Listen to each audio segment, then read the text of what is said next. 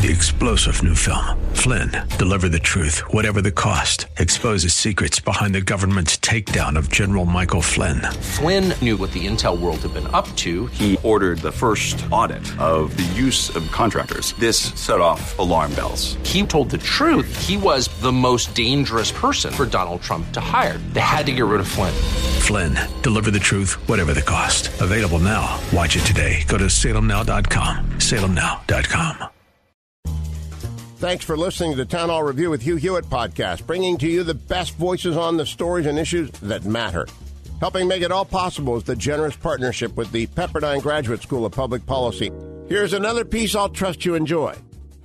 Major League Baseball, which has essentially become an enforcement arm of the Democrat Party, which is so sad to see because I grew up as a baseball fan.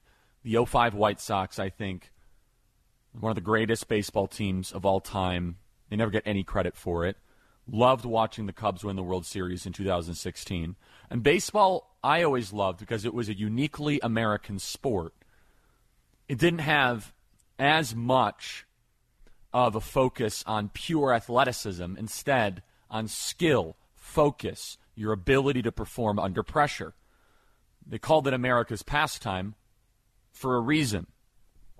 Major League Baseball, run by very cowardly people that do not understand politics, elections, and quite honestly are afraid of being called the R word, they made a decision to move the Major League Baseball All-Star Game, thanks to the insistence of Joe Biden, amongst other leaders, out of Atlanta to Denver, Colorado. So Atlanta is 52% black. The All-Star Game would have represented a $100 million economic stimulus to black-owned businesses, and thousands of black Americans would have been employed working in the All-Star Game or working in the activities around there. Instead, to try and protest racial injustice, Major League Baseball pulls the All-Star Game to go to one of the whitest metropolitan areas in the country, Denver, which is 10% black. So let me get this straight. To fight systemic racism, you pull an economic stimulus out of black-run businesses and communities into young, white, upper-middle-class communities in the mountains. That's your idea of fighting systemic racism and injustice? No. There's something else happening here. Of course, that wasn't their intention, and it's important to point that out because it actually does the opposite of what they say they're going to do, but there's something deeper happening here. On this program, and I encourage you all to check out our podcast, we talk, of course, about how Major League Baseball requires an identification when you go to will call tickets. Good luck going to Wrigley Field and saying, hey, I'm here. Give me my tickets. They're going to say, sir, we're going to need some identification. Well, according to the Major League Baseball catechism, according to Major League Baseball's new social teaching, according to Major League Baseball's School of Ethics, that's racist. Yet Major League Baseball will require identification for all of their employees and identification for anyone that goes to pick up tickets or even to go into one of their luxurious boxes at some of the nicest Major League Baseball stadiums across the country. If Major League Baseball actually believed that Georgia was engaging in Jim Crow on steroids, like Joe Biden said, then they would have canceled all 82 games of the upcoming Major League Baseball season in Georgia. But the Braves still have home games. So what's really going on here? It's so obvious, and yet very few people are talking about it. The goal by the activist groups was to inflict pain on Georgia and Brian Kemp and to send a message to Pennsylvania, Michigan, Wisconsin, and Arizona. If you try to reform your elections, you're going to feel our wrath. Simply put, this was a move of political deterrence. It almost reminds me of the neoconservative domino theory. It's almost like stopping the spread of reformed elections throughout Southeast Asia the same way that we justified getting involved in Vietnam or in Korea. That if we don't get involved now and we do not have vast military intervention today, then other countries might become communist. That same driving paranoia is exactly why they did what they did in Georgia. They went scorched earth, stop it early, make an example, public display of strength. You watching Arizona, you try to reform your elections, you might lose the Final Four. You might lose NFL football games. We're going to make it hurt. Now, this all was conducted by the man who ran as a unifier. The man who, in his inaugural address, said he was there to bring the country together. And instead, he waged economic warfare like he was Douglas MacArthur trying to reclaim the Philippines on Fulton County, Georgia. See, Joe Biden got his marching orders from Ron Klain and the Democrat activists, and they said, if we do not fight this publicly and at the highest level of outrage, this is going to spread. We cannot normalize the reforming of our elections. If this happens to the states, then we might be out of power, and that is what keeps Democrats up at night. Not the decay of the country, not people losing their jobs, not all the other issues we're grappling with, but the fact that Democrats might not be in power one day, that is an unthinkable proposition. So they engaged in the domino theory. Make an example out of Georgia. Go call the happy idiots at Delta and Coca-Cola. All they care about is their corporate bonuses. They have no backbone. We control the HR departments. We control the universities and the media. We'll get the president to say a couple things that he'll be fact-checked on, but the media won't hold him accountable for. And we will move the Overton window that when you actually expand voting access like the Georgia law does, which, by the way, the Georgia law allows more early voting days than Colorado.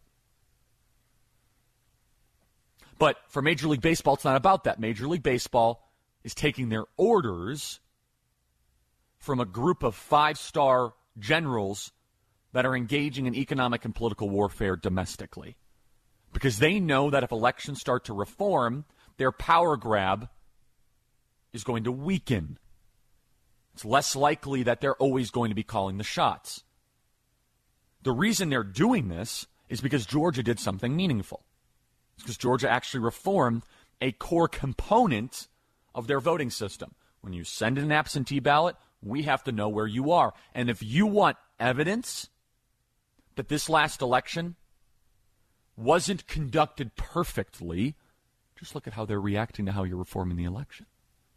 You see, if this election was conducted perfectly, why are they so upset that we're trying to prove that when you send an absentee ballot, we know who you are?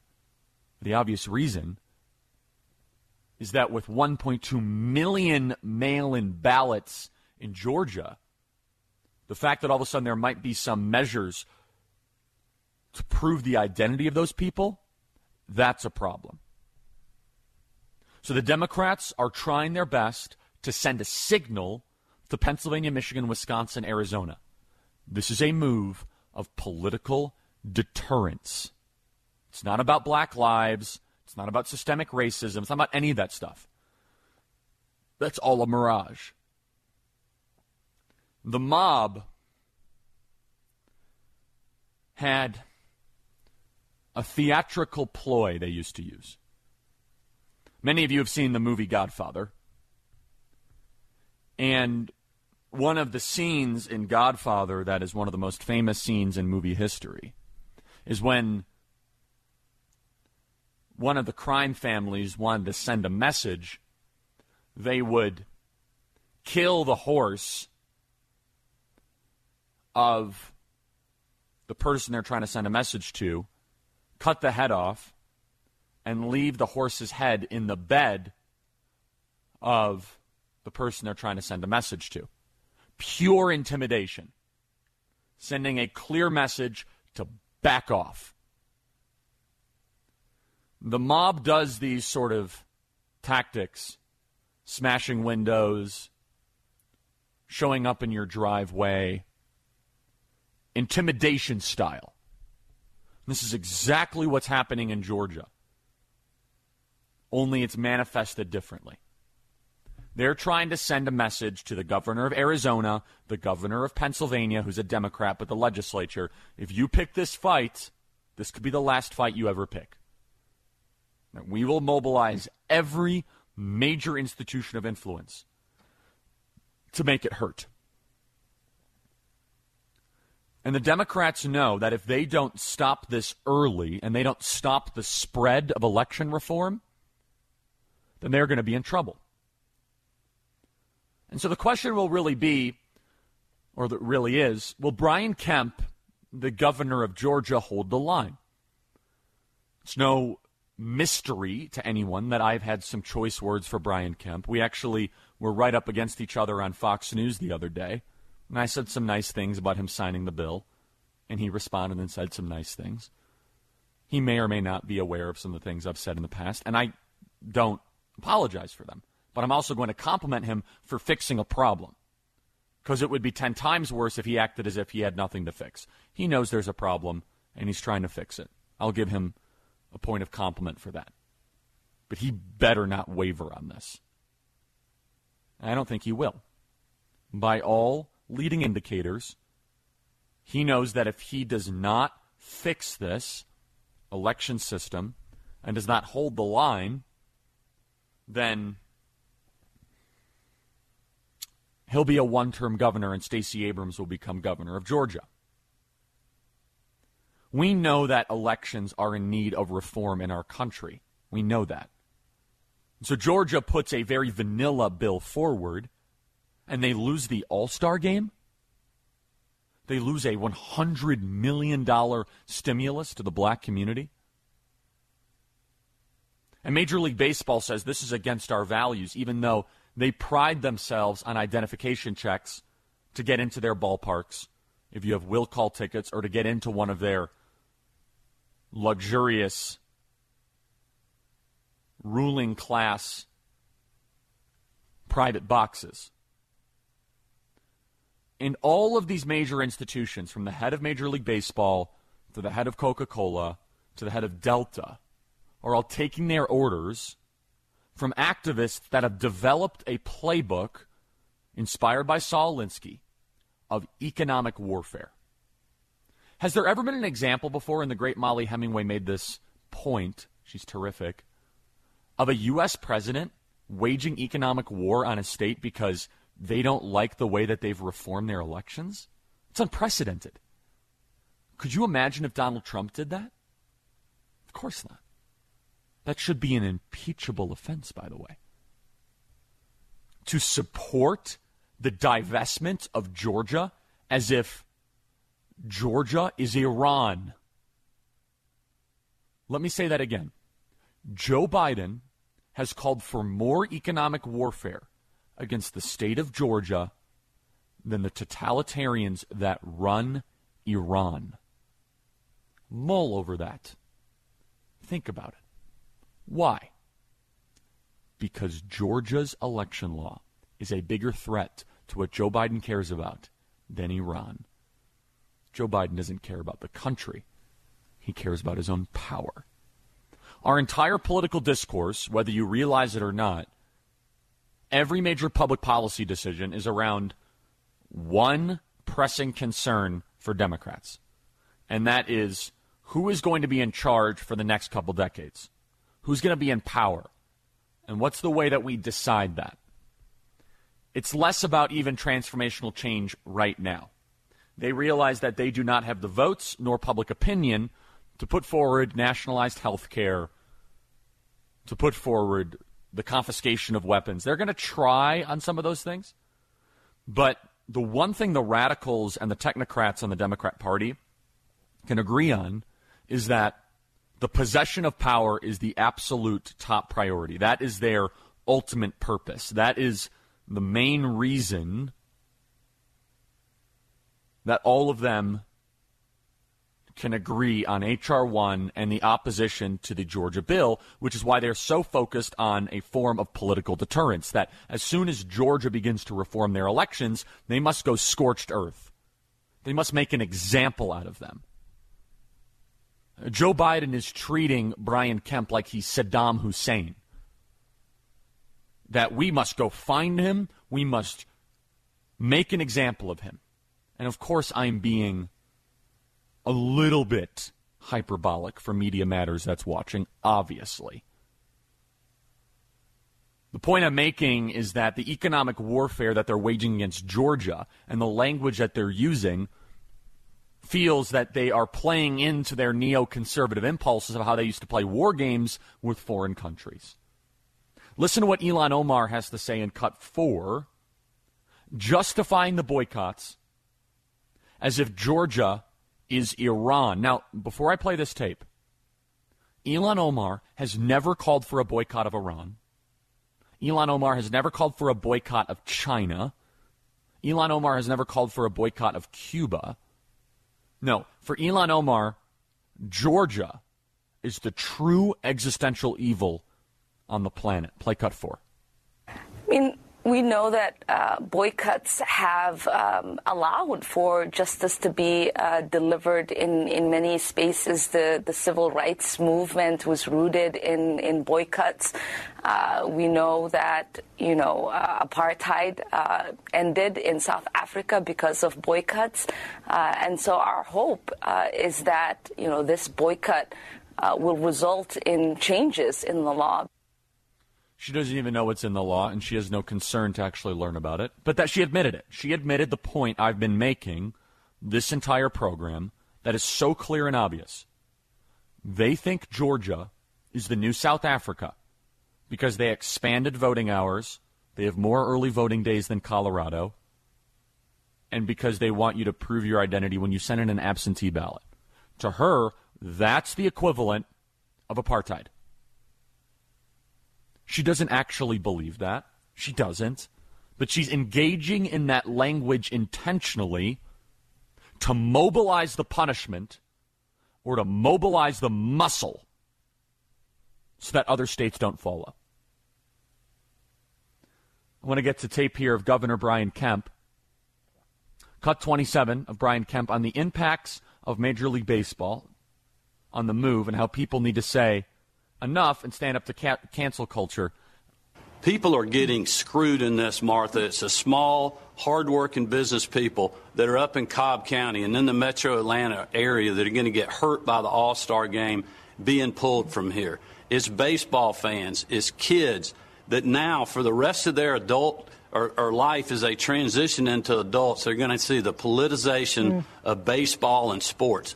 People should be scared to death that it's going to come to their neighborhood, to their state, to their ball game, to their college, to their, business. I mean, this is outrageous. People need to stand up and join the fight and say, look, we are done with the cancel culture and this pressuring. Let's just play sports and leave the politics out of it and don't hurt the little guy in the process. I hear you, sir.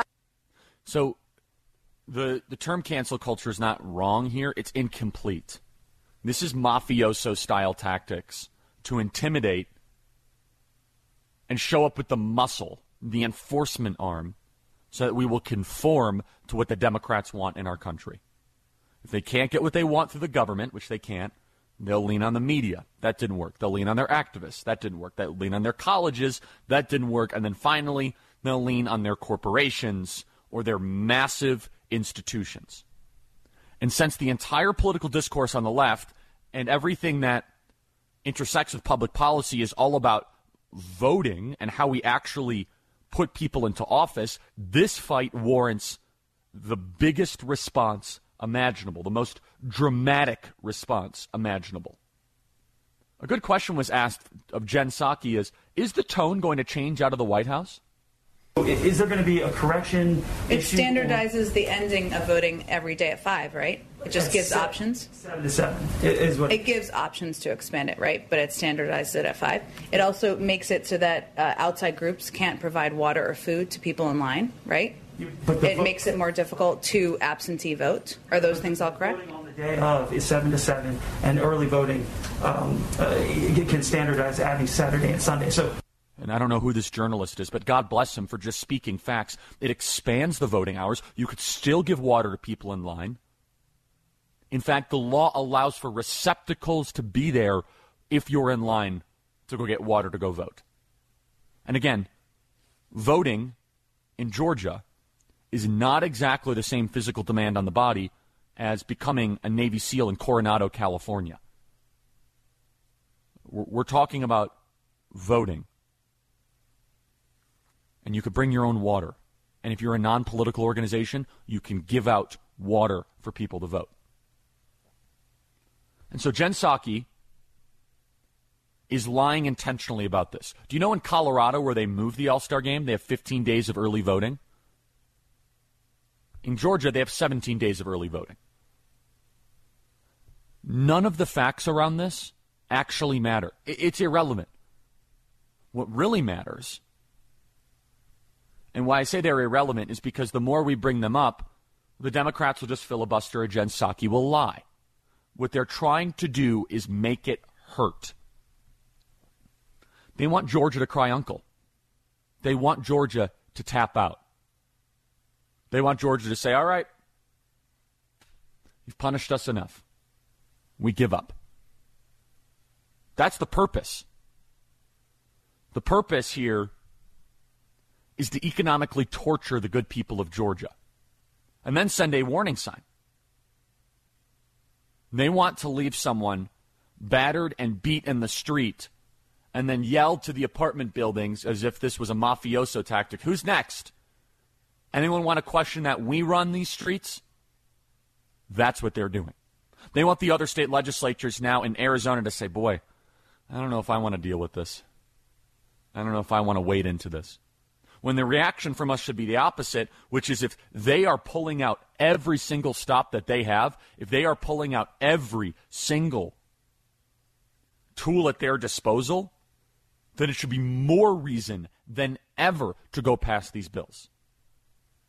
The fact they care so much about very vanilla and, quite honestly, weak voting reform shows that there's something structurally flawed with this system. And Democrats will not have to answer about how 30% of all the businesses in the All-Star Game area are black-owned businesses and a $100 million stimulus. And BLM Incorporated is silent. If BLM Incorporated actually cared about black lives and black entrepreneurship, they'd be really upset about this. Molly Hemingway, Cut 22, she says what we've been saying, that this Georgia bill is actually very weak. Cut 22. I think that's the first time in American history that an American president has called for economic warfare against a state that dutifully passed legislation to do anything, but in this case, to secure elections. If Republicans and other Americans are going to be called racist for trying to have free and fair elections, they actually should pass legislation that has some meat to it. This Georgia legislation, if there's any scandal to it, is that it's weak, does not do enough to secure elections. In this country, if you want to have a republic, you need to have confidence in elections. Molly Hemingway's absolutely right. This is what we're fighting over, a weak voter reform bill. But they don't want it to spread. They want to end the conversation right here. They want to display to the rest of the world with their cultural guillotine that if you dare cross the Rubicon, if you cross the line, we will make an example out of you. Pure thug intimidation tactics. So how do you deal with that? Well, we all know how you deal with bullies. We know how you do that. You stand up directly against them, and what Georgia should do is they should pass another voting law right now. Is that Brian Kemp should introduce mandatory voter ID all across the state of Georgia. Brian Kemp should say, hey, if you're going to treat me as if we're South Africa, then we're going to pass some really aggressive voting reform bills that are not racist in nature, obviously. But if you're going to treat me at the highest threshold of economic punishment you have, then let's get started. Might as well. What else you got? You pulled out the CEO of the largest employer in Georgia, Delta, the CEO of one of the largest companies on the planet, Coca-Cola, and the head of one of the largest sports, the second or third largest sport in the country, Major League Baseball, to then move and re-domicile your all-star game. The way you stand up against this is directly. You look at them in the eyes. You say, we're not going to tolerate your economic warfare or the torture tactics, the waterboarding tactics to try to have Georgia tap out and say, we're not going to reform elections. We need to do the opposite. I want to go to cut 24. Mitch McConnell. Republicans are starting to realize that corporations are not our friend. I wish this would have surfaced before we cut all of these corporations' tax rate instead of strengthening small businesses and middle-class workers. But better late than never. Mitch McConnell says that corporations should stay out of politics. Play tape. And I found it completely discouraging to find a bunch of corporate CEOs getting in the middle of politics. My advice to the corporate CEOs of America is to stay out of politics. Those are some harsh words by Mitch McConnell standards. And I think Mitch McConnell feels a little burned. Mitch McConnell should feel burned. He's carried the Chamber of Commerce corporate agenda for decades. And now the very same people that used to be on speed dial for Mitch McConnell, that represent the biggest corporations across the country, they're now undermining Mitch McConnell's opportunity to go retake the Senate. Because these corporations have no loyalty at all. All they care about is profit maximization. They don't care about the country. They don't care about the well-being of America. That used to be the case.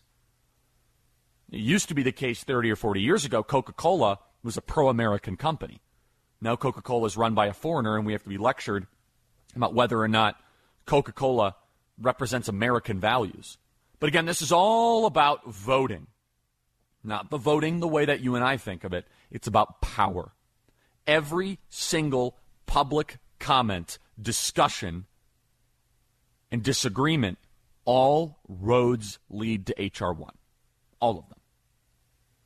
Deep down, the Democrats are colluding, conspiring, and meeting, and they say, hey, we might not be in power in a year and a half. So what do? And one of the Machiavellian of the group will raise his hand and say, I reject the premise. H.R. 1. Change elections.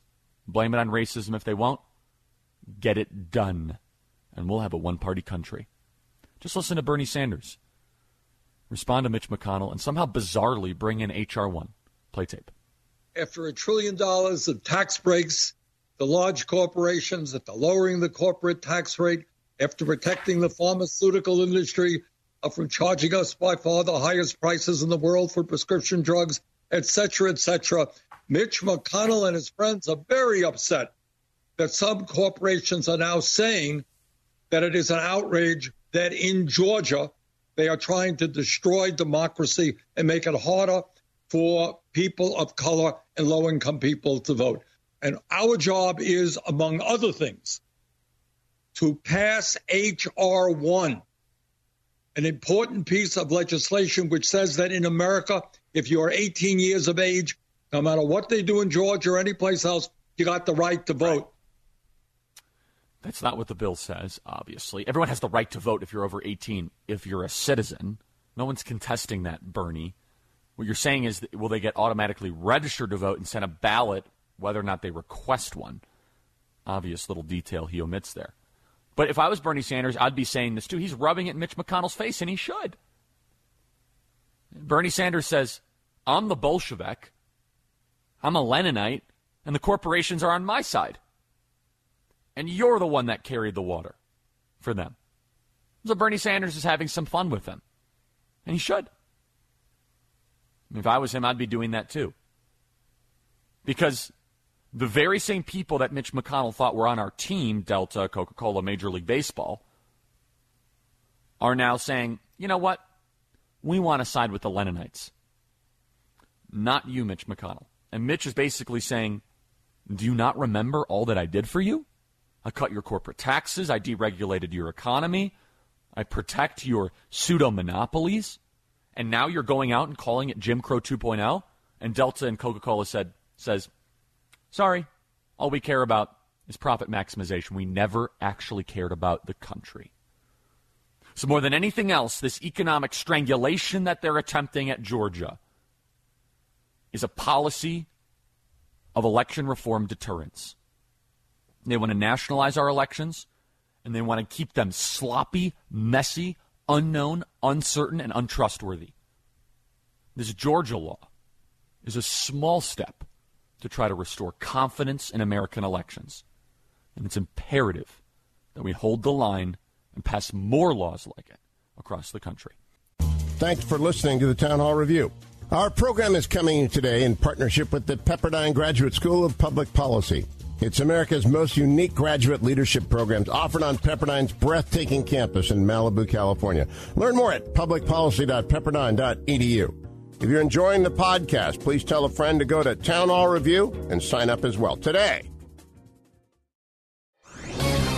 This is Jerry Boyer of Town Hall Finance for townhall.com. Ron Paul, the eclectic former congressman, coined the slogan, "Audit the Fed." While I appreciate the sentiment, I think it misses the main point. I'm not so much worried that the Fed is lying about what's on its balance sheet. I'm more worried that it's telling the truth about it. I'm concerned about what we do know. Case in point, the Fed just recently released its audited financials, and they show a massive expansion in size, growing 130% in just 1 year.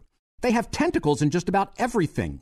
Not just financing our federal deficit, but even making massive investments in commercial and residential real estate loans. That's right. Trillions in newly created dollars have been thrown into real estate markets through mortgage-backed securities. What could go wrong? Has the memory of 2008-9 already faded? We need a renewal of fiscally responsible voices in Congress who will work to keep the Fed accountable. I'm Jerry Boyer. Publicpolicy.pepperdine.edu